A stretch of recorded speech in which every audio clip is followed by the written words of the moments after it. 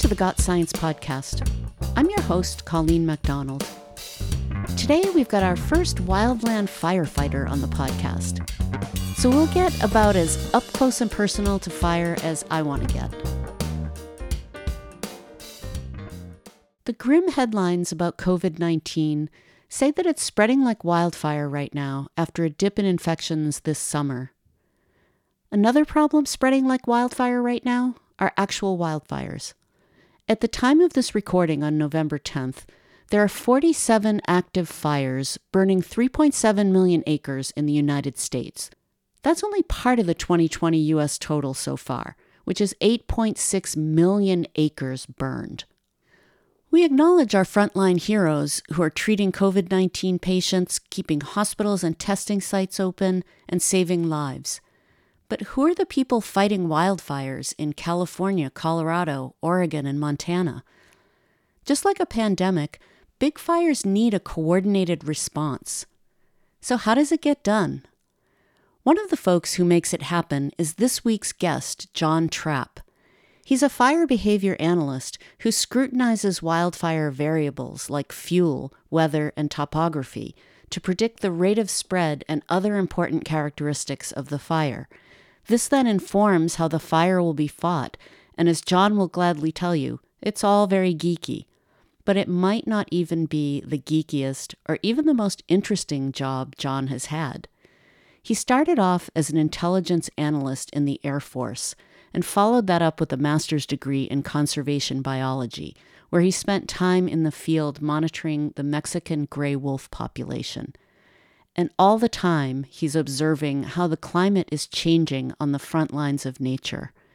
But I'll let John walk us through his unusual career path. And then we'll talk about what he does as a fire behavior analyst, some of the changes he's noticed in recent wildfires, and what it's like to get up close and personal with gray wolves. John, welcome to the podcast. Hello, yeah, thanks. It's great to be here. You're the first firefighter we've had on the podcast, but you've had an interesting career path from a stint in the Air Force to studying conservation biology and endangered wolves to fighting wildfires. Is there a common thread to your career path? Well, I'd like to think so. As we unravel our past, looking at it from when I was in the Air Force, I was a intelligence analyst, and part of that job involves taking a lot of different information and putting it together and trying to predict outcomes. So I think that analytical mind was started to be built during that time frame. I flew in F-15s and F-16s, and that was a lot of fun, but I found myself looking at the ground and the landscapes below me a lot. I had been interested in wolves for a long time, and when I was stationed in Germany, I had heard that wolves were recolonizing the eastern part of Germany, and I wanted to go see that. So on my days off, I would travel out to eastern Germany and go tracking and set up a tent and look for wolves. Didn't ever see any while I was there, but it kind of definitely started that hunt. From there, when I got out of the Air Force, I was able to use the GI Bill, go back to school, and get a master's degree in conservation biology and study wolves more specifically. And I worked across the West, started in Arizona and New Mexico with the Mexican gray wolf. So, what kind of work were you doing? Were you up close and personal? Yes. Yeah. So the wolf job had three main parts to it. So the first part was that we were tracking and monitoring the wolf population in conjunction with the Endangered Species Act. And that involved primarily trapping and radio collaring, and then once again flying, which put me in the air again, looking down onto the ground. But now I was looking for wolves. So we would track that and so we knew what the status of the population was and how they were doing towards meeting the objectives of being a recovered species. And the next part of that job would be conflict resolution between, as I mentioned, Arizona and New Mexico. Idaho, Wyoming, Montana, there was a fair amount of conflict with wolves. And by conflict, do you mean with like ranchers? Yes, most of the conflict involved with livestock depredations or losses of livestock, or a perceived loss or a worry of loss. And so wolves definitely elicited a lot of passion, anger. Sometimes they were able to focus anger towards rural ranching communities, sometimes have an anger towards the government, and they were able to focus that anger at the wolves and the people that were there with the wolves. So, but I also worked with a lot of ranchers that, they're really good people. They were just trying to do their business on the landscape, and so we were trying to figure out how to minimize livestock losses, also keep the wolves alive. So, but one thing that I found interesting early on was that as I was out there working with wolves and meeting these ranchers, is I had one rancher right away say, "You brought those wolves here," and I was able to say,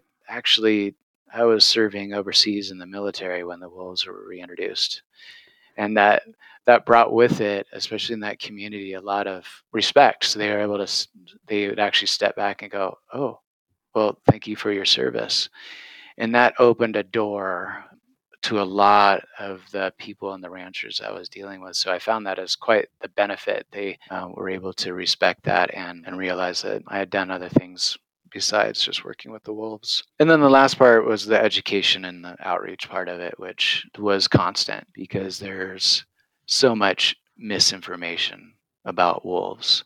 And there's a lot of misinformation about wildfire as well. Give me an example of some of the misinformation about wolves that you encountered. Sure, there was a lot of irrational fear of wolves being dangerous to humans.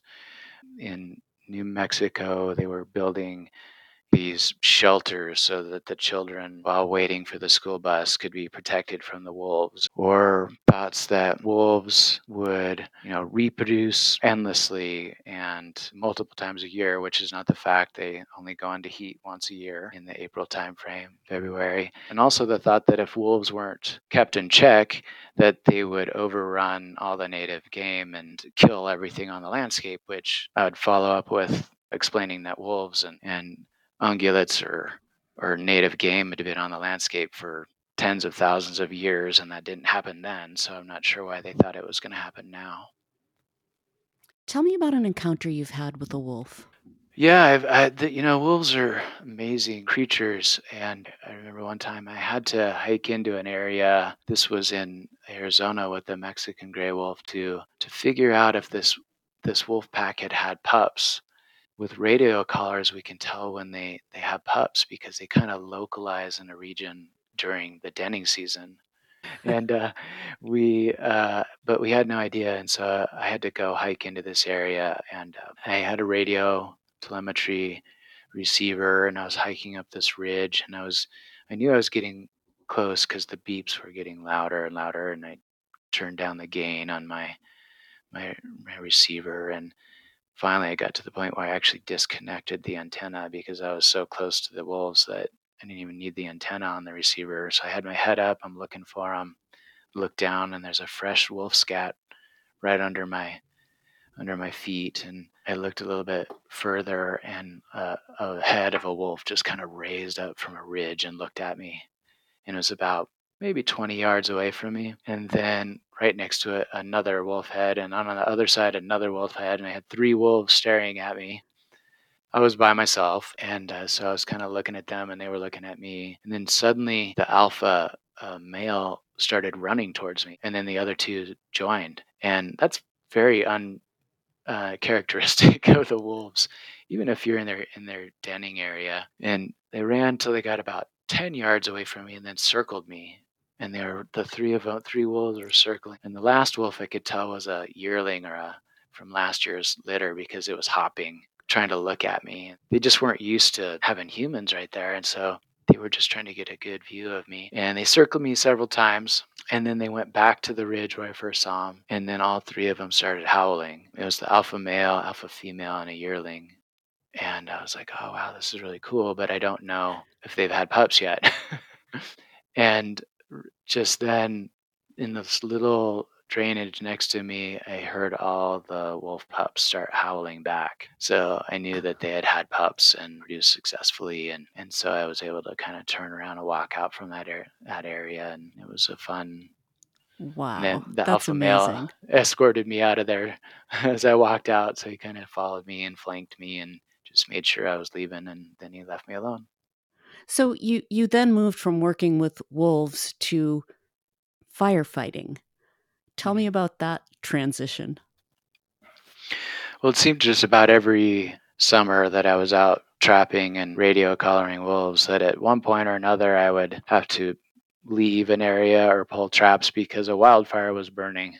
So, one of the largest fires that burned in this area where I live in Montana, I actually flew over the origin of that fire earlier in the day tracking wolves, and then later a lightning strike hit that same location and started a fire, which is where most of the wildfires in the West in northern Rockies they come from, lightning strikes. So it was interesting to see when I that fire burned for several weeks, and when I returned in above the fire area and in the airplane tracking wolves, there was this one drainage where the wolves they were in this drainage every time I flew, day after day, and that's a bit unusual for the wolves because they cover several hundred square miles for a home range, up to 500, and up in Alaska you're looking at 1,000 square miles. So they move a lot, they cover a lot of ground, and to keep finding them in the same spot was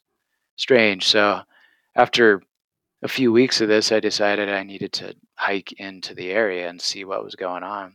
And in the process, I had found that the fire had burned up this one particular canyon, and there was a lot of smoke coming up the canyon that ended up asphyxiating a small herd of elk. And they were all dead there in that canyon, and the wolves were just staying there and eating these dead elk. So I guess this relationship of fire and wolves, it was around me. And so I was also volunteering at the local fire department search and rescue organization, and as an EMT, a job opportunity opened up which would allow me to be with my family more than I would be potentially on the wolf side of things.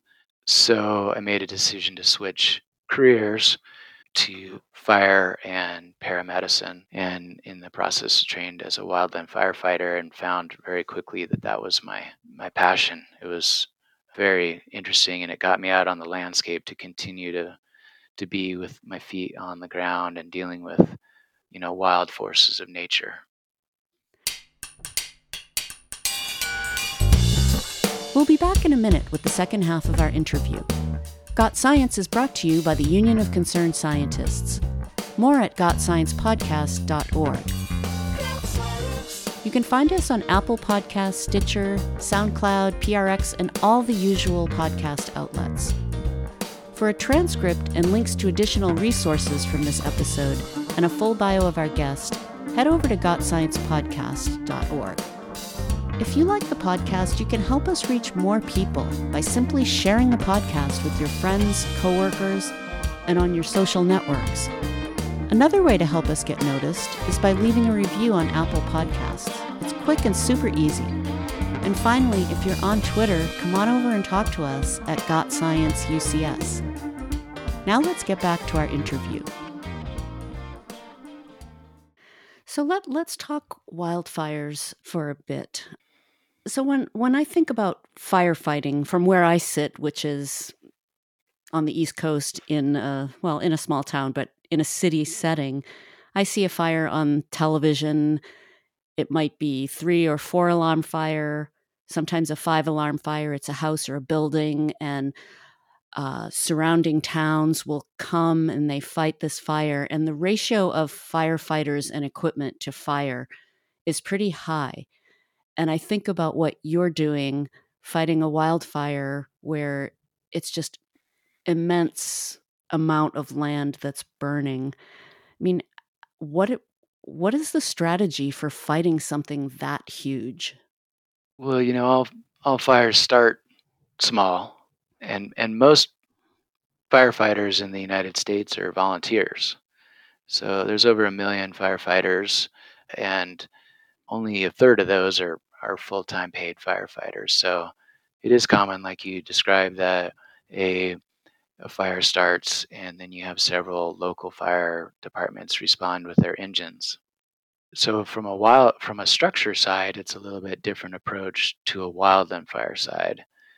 So you are currently, your position is fire behavior analyst, which I'm thinking back to your work in the Air Force being an analyst. I'm thinking you're kind of a data geek at heart. What is the role of a fire behavior analyst?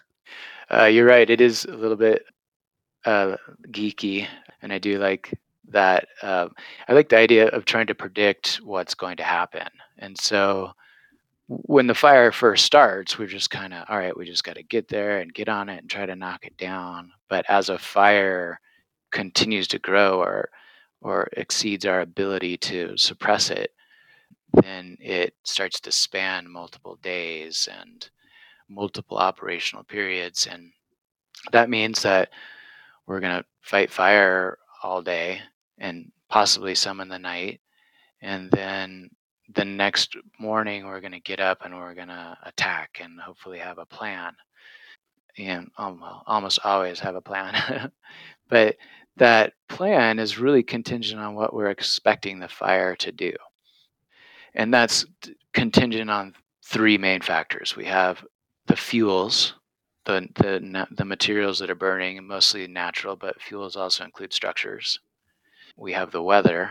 What's it going to do? What's the temperatures, the relative humidity, the winds? And then we have the topography, where you have things like canyons or upslope. Fire likes to go upslope, and you have really explosive fire growth when you have an upslope canyon and a wind that aligns with it. So the fire behavior analyst is using science to put all these things together. We plug all these variables into models that can give us important information like rate of spread, like how fast is this fire going to move? Flame lengths, how tall is this fire going to be coming up? Because if it's 4 feet or less, which you might get off of grass, we could go direct. We could go right at the head of the fire and we could knock it down. But when it starts to exceed 4 feet, getting up into 4 to 8 feet flame lengths, and we need engines, and we start needing dozers, and then we're needing aircraft and retardant and helicopters with bucket drops, and it completely starts to change our overall approach from direct fire attack to an indirect method. And so the fire behavior analyst is critical in figuring out what we're dealing with. But fire behavior analysts don't usually get mobilized until it's a large fire. So a large incident like what we've seen in Colorado and Alaska and California. We've seen them in Texas and New Mexico. So it's a big team at that point. You're talking hundreds of firefighters, maybe thousands, before you start to have a dedicated fire behavior analyst. To get a sense of the size of these fires, I looked up the size of the state of Rhode Island, which is just under 800,000 square feet. So, how large are the fires that you're dealing with? We have huge portions of America that are burning every year, and that 8.6 million is more than the 10-year average. But if you start to look at the averages over even the last 5 years, we are rapidly growing in the number of fires, the length of the fire season, and the total acres that are burned. So it's definitely, even in the 14 years that I've been firefighting, which is really a blip in obviously fire ecology and fire landscape studies, it's changing dramatically, and we're seeing things burn. I was on a fire at Point Reyes outside of San Francisco. That the portion of the of the park that we were in had no human record of ever burning. And we were watching green ferns burn up a slope with all of the firefighters standing there with their jaws dropped. It's not normal. You don't see green vegetation burn like that, and especially in an area that had never burned. So things are definitely changing. Why would that be? So with climate change, we see changes in large scale weather patterns and changes. We all know about rising temperatures, but in addition to rising temperatures, we have changes in the climate and the patterns above us, which change where moisture, where we have more precipitation, where we used to have some that we don't anymore. Areas that used to have more rain are seeing less, and we're seeing areas that have lightning that we didn't really have lightning before. Areas in Alaska, and then, of course, in California, we had a huge lightning bust in August that there was just lightning hitting everywhere. These are large scale pattern changes, in our climate that are a little bit hard for people to see unless they're in the middle of it watching it. And the people that I run into that live in these areas they're just saying we've never seen this before. Do you see any parallels between endangered species management and fire management? Yes, I do. I fairly quickly, when I started working with wildfire, I was still involved with wolf education and outreach, and continued that on the side. But something that stood out pretty quickly, and I came across a poster that kind of cemented it. It was from the 50s. It was a poster of a U.S. Forest Service poster. It had a wolf on it. The wolf was made out of flames, and it said, "Don't unleash the beast on the forest." And they were using both of these things that were at the time both considered bad. At the time, all fire needed to be suppressed because it burned forest. It took away habitat for wildlife, and of course logging. It impacted logging, and we had strong messages from Smokey the Bear and Bambi about how wildfire was bad. And and in around the early 1900s, we had the same transition with wolves. That all wolves were bad, and the only good wolf was a dead wolf. And so both of the management um, approaches were to remove and stop all wildfire and all wolves, just to remove it from the landscape as much as possible, without really understanding the ecological consequence of doing both those things. So the management approach was very similar, and I found that very interesting. And then, but there was a point where we started to recognize that maybe we have done something we shouldn't have, which humans occasionally do, right? As we figure out what we're doing. So then we started the process of trying to bring some fire back to the landscape and bringing wolves back to the landscape. So, what if I put you in charge of doing an all new Smokey Bear campaign today? What would you have him advocate for? Well, I do believe that Smokey's message of, don't be the one who starts the fire is a good message, right? You don't have to be the one that forgets to put your campfire out. But the rest of the message, and then maybe the side that involves the Bambi, and is that fire is a necessary part of the landscape, that our forests have evolved with fire, and many of the species in our forest are fire dependent, which means that's how they regenerate in our forest. So I think the message is that, yeah, fire is okay, under certain circumstances, and helping people understand what those circumstances are, but helping to prepare the landscape for the inevitable fire that will come. So after 100 years of fairly aggressive fire suppression, we have unhealthy forests, because just like the wolves that cleanse the herd of elk to improve the elk health, frequent low and moderate intensity fires cleanse the grounds of the forest and do nutrient releases back, and help also remove the sick, the dying, and the dead from the forest. So I think the message is we have to find a place for fire on the landscape, but we need to do some prep work ahead of time. So, what are some of the options for people who are living in these fire-prone areas?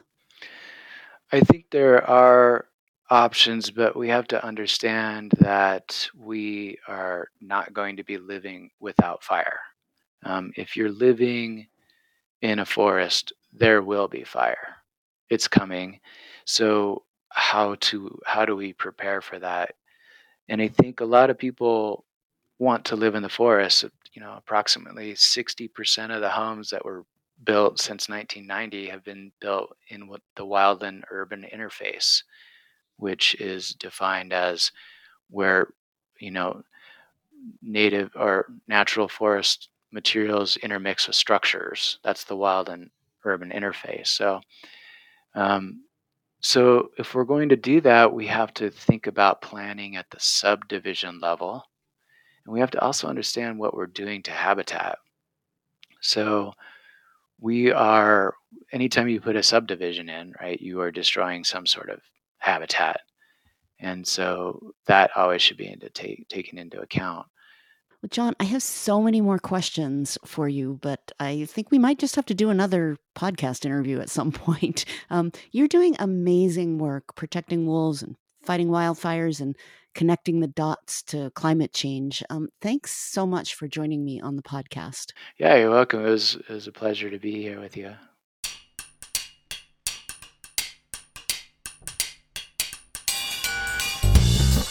Well, that's it for this episode of the Got Science podcast.